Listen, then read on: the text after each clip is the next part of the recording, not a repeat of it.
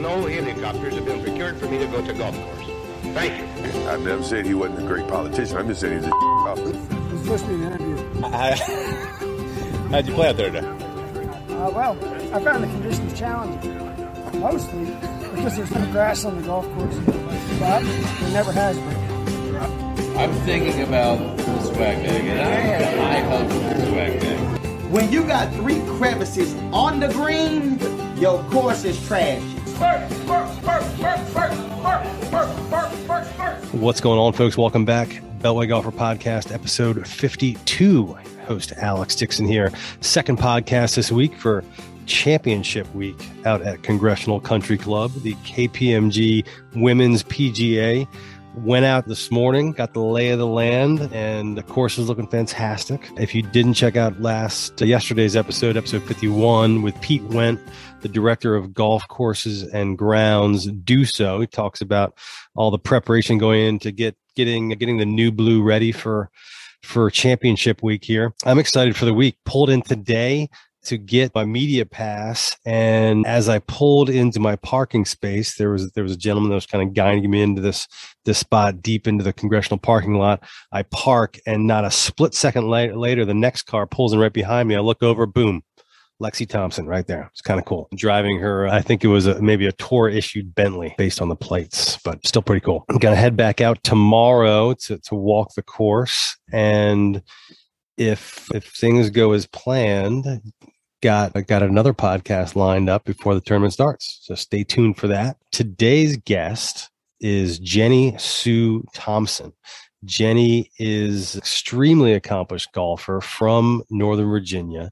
She had a decorated junior golf career within Virginia junior golf. She had an extremely successful college career and played on the LPGA for a few years. She made it into this event remarkably, despite the fact being retired from the LPGA, got in a qualifying event, a stroke play championship that happened earlier this year down in Florida. And more remarkably, she just had her first kid in November, had a son, and entered this tournament because she knew the PGA, women's PGA was going to be at Congressional in her hometown, and really wanted to make it, or really wanted to give it a go. And she got in. Pretty remarkable story. I had a fantastic time chatting with her for 40 or so minutes and hearing some of her stories and learning all about her. So I'm excited to watch her compete at a Congressional this week. And we'll most certainly be tracking her down and following her for some holes while she competes out there. So looking forward to that. Before we get to the conversation with Jenny, a couple words from the sponsors. First, Forecraft Cocktails, F-O-R-E, craftcocktails.com. Should know by now, it's a transfusion in a can. Premium vodka, grape juice, lime juice, and what am I missing? Ginger ale. Forecraft Cocktails. F-O-R-E, Craft Cocktails. You can find them at forecraftcocktails.com. You can find them at Total Wine and Beverage throughout Northern Virginia. That's where I generally pick them up. But they are stocked and ready for consumption at greengrass clubs throughout the Commonwealth, coming out with a couple new flavors. And I believe their latest batch that has been distributed is now 7% ABV, up from 5% ABV. So a little extra kick in your Forecraft. So go find them. Forecraftcocktails.com. They've got a location finder. Seek them out. If your local club or course does not have them, ask them why. Forecraftcocktails.com. Small business based in Richmond, produced in Baltimore. And if you support Forecraft Cocktails, you're supporting Beltway Golf in this podcast. So we appreciate it. Also sponsoring this podcast is Reston National Golf Course. 18 holes just off the toll road. It's been there for quite some time. If you're listening to this podcast, you're in the DC area and you play golf, you've probably played it a handful of times. But if you haven't gotten out there recently, new ownership, new management, they're putting a ton of resources into it. They're starting to have some fun events. They had a happy hour there the other day. They're just about to finish the completion of their clubhouse renovation. They've got their patio is now, they've got flat screens everywhere. It's called Pin High is the bar / restaurant, and they're starting to put a lot of work into the course as well. So if you haven't been out to Reston National recently, go back and check it out. Reston National Golf Course. That's it. Let's get to the podcast. This is again episode 52 with Jenny Sue Thompson. Enjoy. All right, we are here with Jenny Sue Thompson. How are you? I'm doing well. How about yourself? I'm doing fantastic. Thank you very much for taking a few minutes out of your busy schedule to join the Beltway Golfer podcast. We were just chatting before we started recording, and you are in town right now. Is that right? I am. I've been in town for, I think, a little over a month now. Typically I'm down in Florida or I'm in North Carolina with my husband. He's a director of golf at both the Dive Preserve and Limbo Ridge. But obviously now that we have a almost 7-month-old, I can't expect him to babysit during that time that I need to be practicing. He has a job too. So I have come back home to my parents. They live in Fairfax and they have been a huge help so that I can get some practice time and a few hours to devote to golf. Yes. So there'll be an introduction before this, or I probably explain it a little bit, but there's a variety of reasons why you're very relevant to be on this show. One, you are a native of this area. This is Beltway Golfer. It's about golf in this area. You are a native of Fairfax. So Born and raised in the DMV. Where did you grow up specifically? I grew up, Fairfax, Virginia, Chantilly area. I went to Chantilly High School. I'm a walk away from International Country Club. But I grew up playing public golf, and honestly, that's where my roots are. What courses did you play growing up? There was a course called Fairfax National. I believe it's a housing development now, but that is where I grew up. And then South Riding, and my parents still play there almost every day. So I like to go back and visit and, look at the hazards that I couldn't clear back then. And now I'm like, this is literally a creek. I couldn't clear this. Got it. So your folks are still in the area. You said you live down in Florida. Yes. We'll talk a little bit more about your junior golf career a little bit, but the reason that you're in town is the KPMG Women's PGA Championship coming up next week, which you qualified for, which from what I've read is a pretty incredible story. Thank you. Honestly, I think it was a little bit of blind luck. It helps to be oblivious sometimes, but I've tried to qualify for the KPMG multiple times as a PGA professional, and I've always come up short, maybe one or two shots. And granted, practicing, I'll completely admit, is not my favorite thing. I'm a little too distractible and ADD for a long practice session like I used to do when I was a pro. But, I think it was 3 months after I had my son Oliver, and the sign up, was a couple weeks prior. And I told my husband, I know I've signed up for this event every year, but it doesn't make sense for me to do it again this year. I haven't played golf in literally 4 months. I don't even know where my clubs are. And, what's the point? And he said, do you know where it is? And I said, oh yeah, it's at Congressional. So that would be kind of cool to get back home.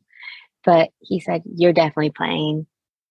You should ask your mom if she wants to come visit. And of course, that's an easy ask so that she can come see her first grandson. And I asked her to come down 2 weeks prior so that I could practice. And you know how it goes with kids. You might devote a day to do something, but it never really works out that way. So I think I got 10 range sessions and 3 rounds on the golf course before I had to go play.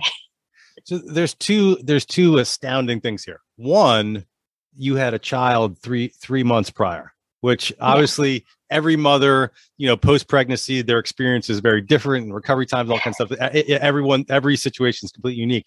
But regardless, 3 months after having a child and playing as well you did to qualify for a women's major is unreal in and of itself, regardless if you were still active in the LPGA or not. Thank you. I appreciate that. I have to mention, the year before when I qualified and just barely missed, I believe they were giving out 8 or 9 spots, and I missed by 1 or 2. So I did assume that this year the qualifier had the same amount of spots. I didn't read anything. I'm notorious for not reading directions and information sheets before I go out. The only thing I really truly look at is the rule sheet, because that's really what matters. And, the final day I signed my scorecard and I was like, I'm in 6th. I'm good. I'm solid. I'm in. And the rules official said, you need to stick around because there might be a playoff. And I said, is there a tie for 6? I don't understand. I thought I was in by, at least 2 or 3 people.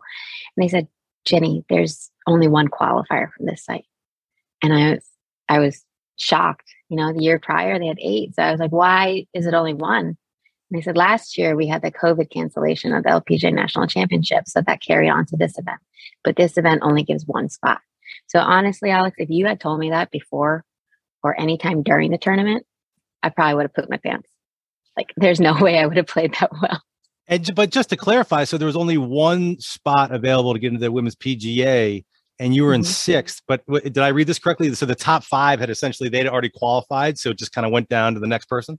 Yes, exactly. They were already exempt because they had played in the qualifier over the summer in July. And, I had seen that pop up on emails and my schedule and everything. And I'm like, I'm pregnant. I'm not going to travel to go play in a golf tournament. Like, it's not like it's 2 hours away. This is like a hike for me to get there. So I just decided that, it wasn't going to be the year that I tried again. And lucky me, my husband pushed me, and me not knowing what's really going on, it all kind of worked out. So all of that is crazy impressive and such an awesome story. But then the second piece of that is, we'll get into your junior golf career, your amateur golf career, college, LPGA, but you've essentially been retired from professional golf for how many years? About 6 years. 2015 was my final season. So you've clearly still got game. Like, how, to get, I mean, so there's a couple different questions. Like, one, like, how do you keep your game in shape? Yeah, I saw that you work with your husband at the Dye Preserve in Jupiter, but as a membership director, do I have that right? Yes, I am. My primary job is the membership director. I was able to obtain my PGA licensing while I was working. I started there in the fall of 2016. And the management was super supportive. They really want the staff to play. And the fact is, my job, the reason I was given the job is that I'm supposed to play with prospective members. I'm supposed to play with current members.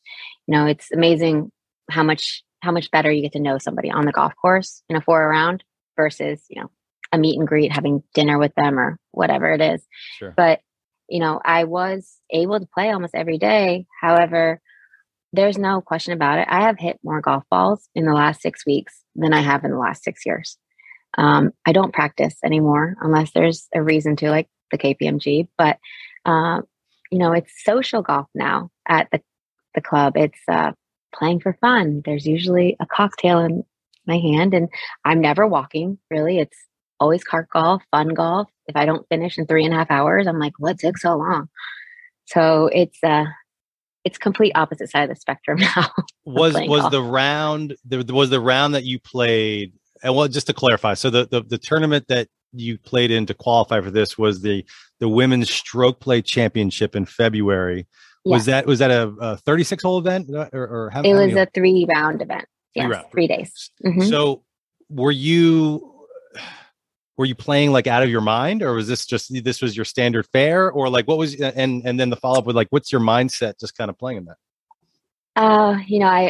I took my husband's advice once again, and I said, every year I've missed a couple shots. I've missed by a few strokes qualifying, and I really wish I had had a caddy during these events because they keep me from doing some pretty dumb things, especially when I'm no longer like a seasoned golfer and I'm not playing on a daily basis, especially in tournaments. Tournament golf is very different. So I went with my friend Lance Skillett. He's a caddy at the Dye Preserve and also up north. But it's not like I played out of my mind. It was like a video game. I was like, where do I hit it? And he would just point and I'd shoot. And hopefully it'd end up there. If it didn't, I'd just shrug my shoulder and be like, whatever, let's go hit it again. Right. So it was just honestly a normal tournament. Like, there was bad things, there was great things, there was some serious brain farts out there. But if anything, we were just trying to have fun. And I just got lucky. Well, it's just luck, Alex. It's awesome. Let me ask this. I did some research, but I couldn't find, have you played in a women's major? Like when you were on the LPGA, mm-hmm. Did you play in a few? Yes, I played. Actually, my final year on LPGA 2015 was the first year that KPMG sponsored the PGA championship. If not, I believe before then it was the Wegmans championship. Okay. KPMG took it over in 2015. I played it at Westchester Country Club. And I remember I was actually the first person to tee off in the championship because I had the first tee time and I started on 10 at Westchester, which is a par 3. And, someone on the tee said, you could make history here and be the first person to tee off in the KPMG championship. And I'm known as a faster player, and I was first in my group to play. So they announced my name, and I remember running up my hybrid and I stuck the tee in the ground. I was like, boom. And, it was a good enough shot. Right. And I remember asking, like, did I get the ball in the air before the other girl, number one? And they're like, oh yeah, by a long shot. Yes. But I played in the Opens, British Opens, the ANA, which was formerly known as the Kraft Nabisco. So yes, I've played in majors, and this will be my second major as a non-playing professional. I also got lucky again in 2018, and I qualified for the Open at Shoal Creek. Oh, you did? Okay. I didn't realize that. It's my first major as a mother. It's my first major as a real social golfer. Like my seriousness and concern for, I guess, what I shoot has dwindled over the years for sure. And really now it's like, as long as I have fun, I have a cocktail, and I don't lose more than like 2 balls, it's a great day. Right. That's the right mindset. So you're in town. You've been in town for a month. Are you allowed to share where you're sitting right now as you're recording this? Sure. Yes, I am sitting in Great Falls, Virginia at the Riverbend Club. My childhood golf coach forever. I've been taking lessons with Kirk Lucas, and he is one of the instructors here now. And he, got me in contact with the right people here, and they have been nice enough, the staff and members, to extend privileges to me while I get prepared for the KPMG. So have you been out to Congressional much? I'm actually heading out tomorrow. Tomorrow will be my 3rd round. I have played twice now with, some friends out there a few weeks ago, but yes, it is like a different planet. I didn't play Congressional before the redo a ton, but I have played it enough to know that when I step out there now, it's completely different. It's a link style looking golf course. I'm sure that next week it will play like it because of the higher temperatures and lack of moisture, but it is beautiful. I think more from a spectator standpoint, because honestly, that's where I am mentally. But just looking at the golf course, it's pretty cool because you can see so many more holes. If just wherever you stand on the golf course, you look to the right, left, 6 to 7 holes. So when the Ryder Cup's there, when they host future US Opens and everything like that, it's going to be awesome for the spectators. Yeah, absolutely. I couldn't agree more with that. So the tournament, I think Jason Epstein in a previous podcast told me it's going to play ballpark 6,400-ish yards, give or take on certain days. Based on your couple practice rounds, I only got to play the renovated course for the first time on media day, just like 2 weeks ago. Okay. But what, there's certain, as you look forward to the rounds, are there certain holes or certain parts of the course that you're like, all right, I gotta dig in the heels here on these couple holes? Well, when did you talk to Epstein? When was it? A couple weeks ago? 2 Fridays ago. Gosh, I really hope that something changed then, because when I went out there, of course, they have some tee boxes that don't have markers. So they're trying to save them for the championship. And everybody I spoke to in the golf shop and things that I've heard and read say that the course is going to play closer to 67 to 68. And I went on the player login last night, and I was just looking at the schedule of events and everything. And they have the white line yardages, as they call them. And, for non-tournament players, the white line yardages, that means that is the longest that the hole will play. So they have slashes on the tee box, and that, I screenshotted it, is slated to play at 6,894 yards. Oh, wow. Well, so first of all, I assure you have better information than me. I mean, I really hope you're right. This was when, prior to doing the podcast, and I ended up playing a few days later, but he just drove me around the course. It was during their member in a cart. And I'm just pulling that 6,400 yard. He had kind of threw that number out. I'm just pulling that on memory. So there's a chance I got that wrong, but you have me hopeful, Alex. Okay. All right. Well, it is, in the practice rounds, at least, it is playing long. And, I'm not the longest hitter by any means. I've been known to call my 3-wood and 5-wood my walking stick, and my hybrids are oftentimes more accurate than my wedges. So I'm used to it. I'm, I guess, as ready as I can be for it. But, it's different, like I will always say to members at the die when they ask me to play even further back, typically I play from like 65 to 6,600. I say I didn't retire from the LPGA to hit driver 3-wood for fun. Like I want to play golf course that's like more enjoyable. Sure. So yes, I have signed up now to do that all over again. So what are your general expectations of the week, your mindset going in? Mindset going in, I mean, I wish I could have expectations. I think even the best players in the world try not to have expectations, but my only expectations are to just have fun. And the only thing that I can really do is promise myself that I will commit to the best of my ability to every shot, whether it's good or bad.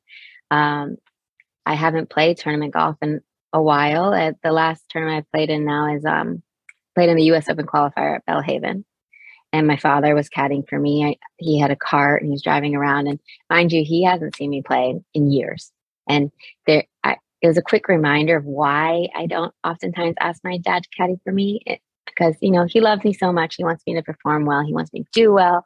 He doesn't put pressure on me, but like he just wants the best, obviously, like any parent. And sure. I remember asking him over like a 6-footer, and it had like a little bit of break left to right. And I said, Dad, you think this is outside the hole or you think I should play inside the lip? And he goes, if you hit it hard, it's straight. And I'm like, well, yeah, thanks, Dad. So during this qualifier, it was... he just didn't want to steer you wrong. Exactly. And that wasn't a wrong answer. That's always right. But I shot 80 the first round. And, my head now is like, I wonder what Oliver's doing. I wonder if he's sleeping. I wonder if he's napping. So I said, Dad, should I like fake an injury and go home? Jenny, it's just an 80. Like, just play the second round. Oliver's fine. He's with Mom. Like, just play. So I said, I'm just going to ditch everything I was thinking about that first round because I'm doing some swing changes. My swing is not what it used to be. So the second round, I was like, I'm just going to go play. I'm going to go flag every pin that I possibly can flag. And I was like 4 under through 6 holes into the second round. I ended up finishing, I think, 2 under for the 18 holes with some hiccups on the back 9. But I'm like, yeah, I still remember how to play. Like, sure. This is a nice reminder. But once again, it is much easier when you get 2 shots. Like, you get to play in the morning and you get to see the same pins all over again, go back out there within 30 minutes. Yeah. But, that is the type of mentality I'm going to try to take into the KPMG. Like, I literally have nothing to lose. So your family's still in the area. So will you have a decent sized cheering section? I believe so. Yes. My brother and sister-in-law will come out to watch. My father, of course, be there for everything. My husband's coming up. Originally his family was going to come watch as well. And, things happen in life, but I am slightly relieved that, there's not too many family members because I do still get nervous. I could have like 1,000 strangers staring at me, but then to have family there, like there's expectations and everything. And all they really want to do is they want to have fun watching me as well. So I am very excited for them to come out and see me again after however long it's been since they've seen me swing a golf club. And so I imagine your little one will be just outside the ropes or inside the ropes? Well, my son is much like myself. He gets really fussy when he's hungry or hot. So with the weather looking the way it is, it's supposed to be very hot next week, like mid-90s to close to 100. Yeah. He will probably be in the clubhouse or he will be at home. That's got to be incredible. So my wife and I, we have an 8-month-old. Our second child was born last September. And so I'm just basing this on what I see my wife go through. I mean, I see what my wife does day in and day out with an 8-month-old and playing professional golf on top of that. I don't see it. I mean, I've always, especially after stepping away from professional golf, like the men and women out there playing for their livelihood, they are my heroes. Like they are truly disciplined, so talented to do what they do. Now, after experiencing a little bit of motherhood, like the mothers out there are absolutely amazing, superheroes. the fact that they can balance practice, life, taking care of their families, their husbands, their other children. They're not just one. I think one is hard enough. So a lot of the moms out there have multiple kids, and it's just, I don't even understand like how they put food in their mouths, because I'm so busy. Like if I wasn't here with my mother, I don't know. I would be a little more scrambled. Right. Are there many? I mean, I said that without really even knowing any statistics or anything. Are there many mothers on the LPGA currently? There are definitely a lot of mothers. We have a daycare system out on tour, but obviously they have to take maternity leave for a little bit, and they just bounce right back into it. And many times, once the kids get old enough to go to school, that's when you see a lot of mothers making the choice whether they should stay on tour or not. Many of them do, and I commend them. But I know from just the few times that I've had to leave Oliver so far, even if it's just for a day, it's heartbreaking to leave him. And, they just carry on with their normal lives at home. And you need to figure out which tournaments you're going to play in, how often you're going to get home, when you're going to bring the kids out to visit you. It's a lot to manage for sure. Sure. I believe it. So let's talk a little bit about growing up in this area. So for folks that hadn't, I showed you this beforehand, but there's a great piece on you in the Virginia Golfer. I'm a member. I live in Arlington, Virginia. I'm a member of the Virginia State Golf Association. So I get their magazine mailed to me, and you were on the cover this month, and there's a great article, but so I learned a lot about you reading that. So I wasn't necessarily familiar with how big a star you were in junior golf in this area. So walk us through that a little bit. You won a couple Virginia State junior golf. Yes. Like state. I don't know what is the name girls of the championships. Yes. Okay. I remember my first VSJ tournament when I was 11 was at CCV, and it was such a cool experience. Just everything about the Virginia State Golf Association was amazing growing up. Like I remember my prized possession as a teenager was not like whatever it could be as a teenager. Now, they're into iPads, but like we had toys and gizmos, but mine was my VSJ golf bag. Like I was so happy when I finally got one. I believe they gave me one for winning a Virginia girls stroke play. And then I eventually played in a few team matches as well, like Virginia versus Maryland or Virginia's versus the Carolinas. And granted, I don't have that very much experience with other state golf associations, but Virginia State Golf Association was the bomb. They're always so professional, well-conducted tournaments. And even the tournament at Bellhaven, the qualifier, was run by the VSGA. And it's just, you can tell there's always something special about it. They do a great job. So growing up and being part of the VSGA was, I'm very lucky to have been part of it. What or who got you hooked on golf? My father. He used to work for the Korean embassy, and at that time, I believe someone gave him like 2 or 3 clubs. So he would gather golf balls and go practice on his own, self-taught, and then he would get better and better, and he bought multiple sets of golf clubs. But one day he came home, and my mom's gonna get really mad at me for saying this, but Korean women are known for having a little bit of a temper. Like I control my temper on the golf course. I'm good. The temper is inside. But she was out on the driveway breaking his clubs in half because she said, "You don't spend any time with your children." I mean, we must have given her a pretty rough day, my brother and I. So she said, "You're no longer allowed to play golf on your own. You have to spend time with your kids. And if you're going to go play golf, you need to take your kids with you." So, I think my brother and I are probably like 4 and 5 at the time. So he bought us, sets of clubs, and granted, like with those broken clubs, he had some now new cut down clubs. So we started to play golf, but then we started to share like his time at the range. Eventually he took us to the golf course, and there would always be like a small reward. Like, "Hey, I know this is hard for you to be out here, and for 9 holes, it's a lot. Like if you do really well, I'll buy you an ice cream cone on the way home." So I was like, this is the best. Like I can just be outside and run around in the grass, and my dad is going to buy me an ice cream cone if I behave. So it eventually became like, watching my brother play, like I was like, I can do that. And, honestly, what the real starter for me was, like I vividly remember this, is my parents enrolled us in a junior camp at West Park in Leesburg.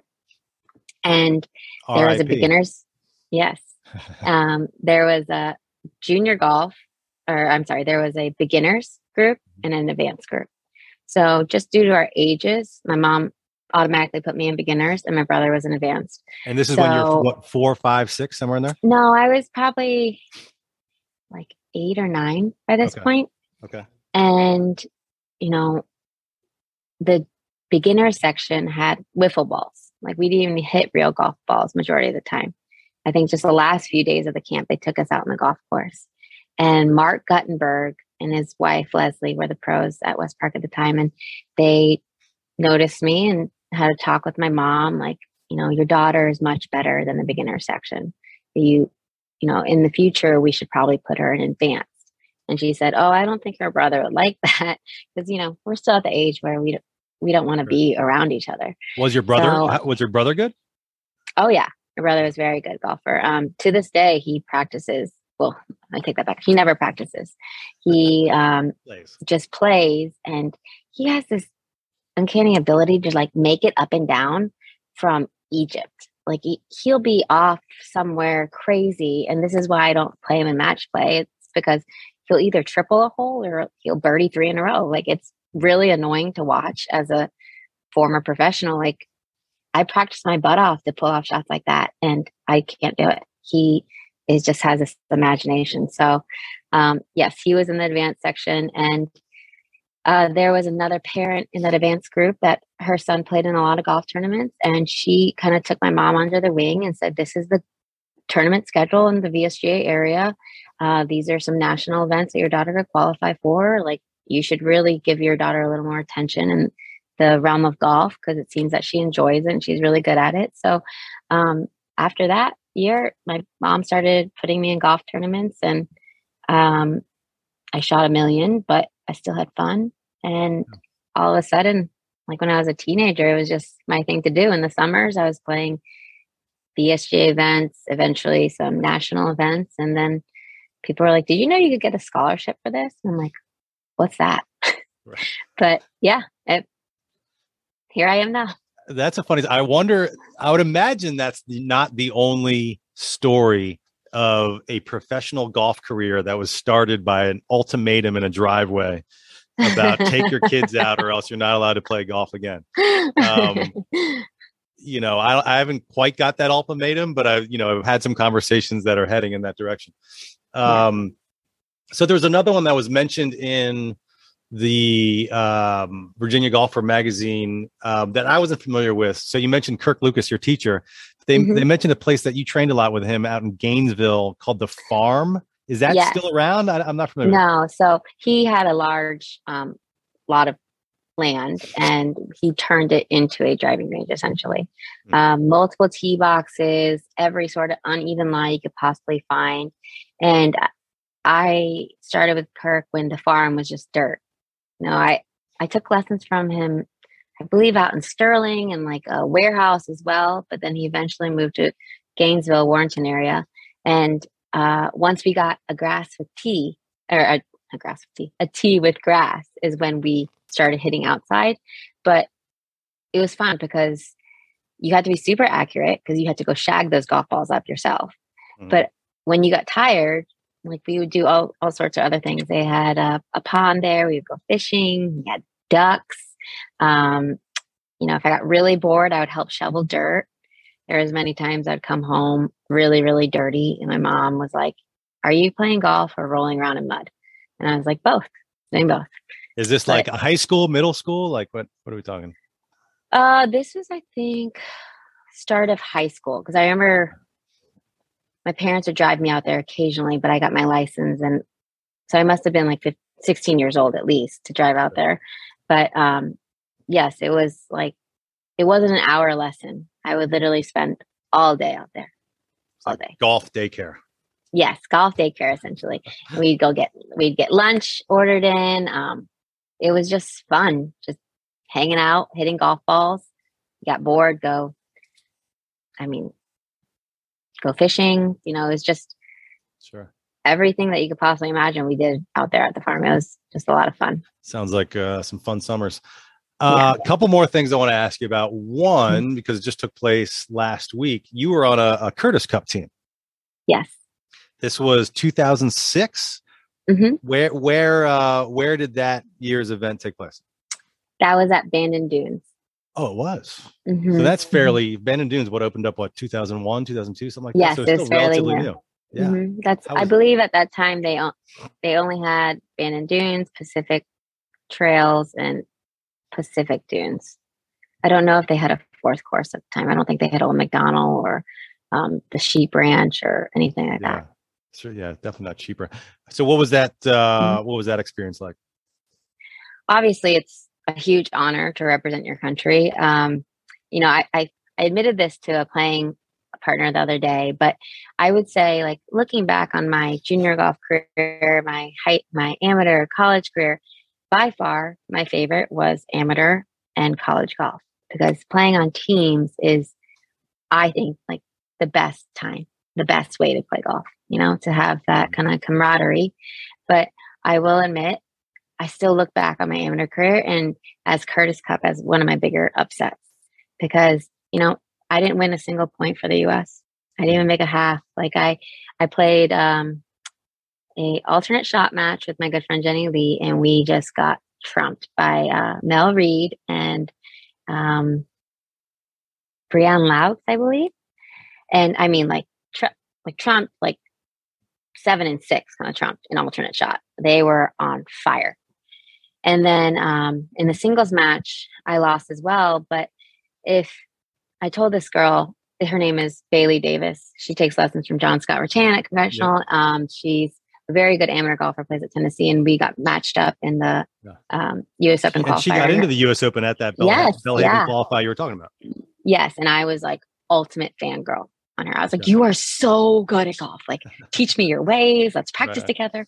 But we were talking about Curtis Cup, and I was saying, like, I really hope that you qualify one year. You're like phenomenal. You're amazing, great golfer. Like, and I try to give her some advice about, school and golf. And I said, try your best to stay in school. Like, you're very, very good, but golf will always be there for you. So I encourage everybody to graduate.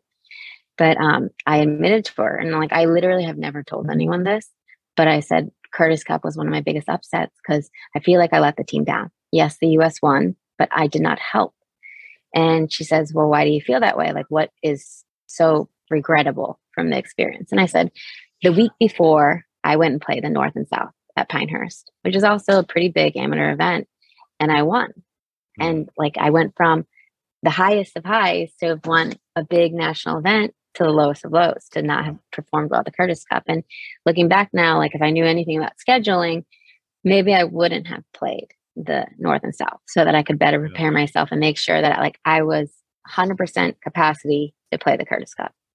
But by the time I showed up in Oregon, I was a little tired. The adrenaline kicks from the North and South had kind of died down, and I was not at my fullest capacity. But I said, that was one of my biggest regrets in amateur golf. And she said, you're calling one of your wins one of your biggest regrets. And I was like, kinda. And she said, that's not how you should look at it. You performed well, you had a great week, and like, either way, you were there to help your team. They don't look back and say, gosh, Jenny shouldn't have played the North and South. Like, it was still quite the accomplishment. And I was like, okay, that's a good way of looking at it. But and now that I have that new perspective from a 19-year-old, I'm like, yeah, that's a good way of thinking about it too. That's impressive. Wise beyond her years. And that's also, I don't think about that a lot, but like, so in golf, obviously team events are more rare. And so they when men or women, when they play team golf, a lot of times you read about or hear people talk about it matters so much more. But also in other team sports, basketball, football, baseball, maybe baseball because you're at bat, but it's like, it's a team game. There's a team flow, where in golf team events, it's like, you had an individual record. I mean, you can play alternate shot in your team, but sometimes you can feel that weight. I get that. Mm-hmm. Well, let's move on for that, and I'll let you go here in a couple minutes. A couple more things. So you mentioned college golf. You went to Furman and then Alabama. There's a few other notable Crimson Tide professional golfers. Justin Thomas, I think, being the most famous one. Are there many women professional golfers that are? There are now. I did not have the opportunity to play with them because I'm much older, but there are, I think, 3 or 4 LPGA professionals that are Alabama girls now. Oh, nice. one thing I keep referring to the article in Virginia Golfer, but they talked a little bit about how when you were played professional golf for total 7 or 8 years, 4 years or so on the LPGA, and then you decided to change your priorities and start something new. And as you were kind of starting this new career, came back home here in the DC area and did some different jobs. And one of them kind of jumped out to me, that you worked at the nightclub here in DC, the Park at 14th. I did, yes. How long did you work there? I worked there for, I think, 3 months. And to be honest, that is the job that I have by far learned the most. I worked for Mark Barnes. I was his executive assistant. And like any job, things are promised and your hours are set. And then, of course, things start to, change a little bit. But for me as a golfer, I'm used to going up and down with the sun. I rise with the sun and I go to sleep when the sun goes down, sometimes earlier. And the Park at 14th was complete opposite. I would oftentimes roll into work at 9 a.m., have my laptop ready, help Mark do whatever business had to be done. And then, that would be a night that we'd be open. And, for some reason, something would happen and I'd have to stay. And, I always had like a change of clothes in the car. Typically you'd walk in there with like sweats on, Lululemon, whatever. Just, you look like you're working out, but you're really going to work. So that was the cool thing about it. And then I'd have to change into heels and a dress and put on makeup and all that kind of stuff. And it was basically just customer service, just making sure everything was taken care of. And, walking by dinner tables, asking them if everything was prepared to their liking and things like that. And I had a little experience after working as a waitress and cocktailing a little bit, but what I couldn't keep up with was the fact that oftentimes I'd be coming home when the birds were chirping. And that was highly against my body clock, but I did it for a few months. And, Mark Barnes, he's run quite a few successful businesses, and he is the most organized person I've ever seen in my life. I keep making it a point saying, like, when I go back home, I'm going to go visit, but things get in the way. I have a baby now. I can't really go to DC to even have dinner. So it's, I learned a lot about organization, time management, people skills, and just especially how to handle people that weren't so happy. That schedule wasn't necessarily conducive to good golf. Oh God, I didn't play golf at all that year. I didn't even, identify as a golfer at that point. Right. So it was fine. It was like I was going backwards. Like I felt like that was a job I should have had out of college if I didn't play golf. And I was getting a chance to experience everything that I thought I had missed out on. But, I think when I did leave, Mark's a great boss, but it was one of those situations where I was like, I'm out. I hate this place. There's tears. And he's like, why don't you just take a little time to yourself? And like, we don't want you to leave. And I'm like, I'm out. I'm leaving. But, he did welcome me back 2 weeks later to turn in on my laptop and passwords and everything. And I just said, it's been a great experience, but this is not for me. I learned the hard way, but it was still mind blowing how well of a business he ran. And I've honestly taken a lot of the things I've learned from there to my job at the Dye Preserve. Of, it's how do you manage people? How do you keep people happy? Yeah. Well, good for you for learning that lesson, or learning that that schedule and lifestyle wasn't for you in just 3 months. Yeah. A lot of folks though. I bartended in DC for the better part of a decade before I finally realized this is not healthy. And, and it was a lot of fun. It was a lot of fun though, right? Well, listen, I know you got a lot of practicing to do, so I will let you go. This has been fantastic. Thank you so much for taking out 45 minutes of your busy schedule in advance week of the big tournament. I'll be out there cheering you on, along with your local cheering section and family. So best of luck next week in the KPMG. So I appreciate it. Thank you for having me. It's an honor. I appreciate it. I don't have a good golf game, but I don't really care.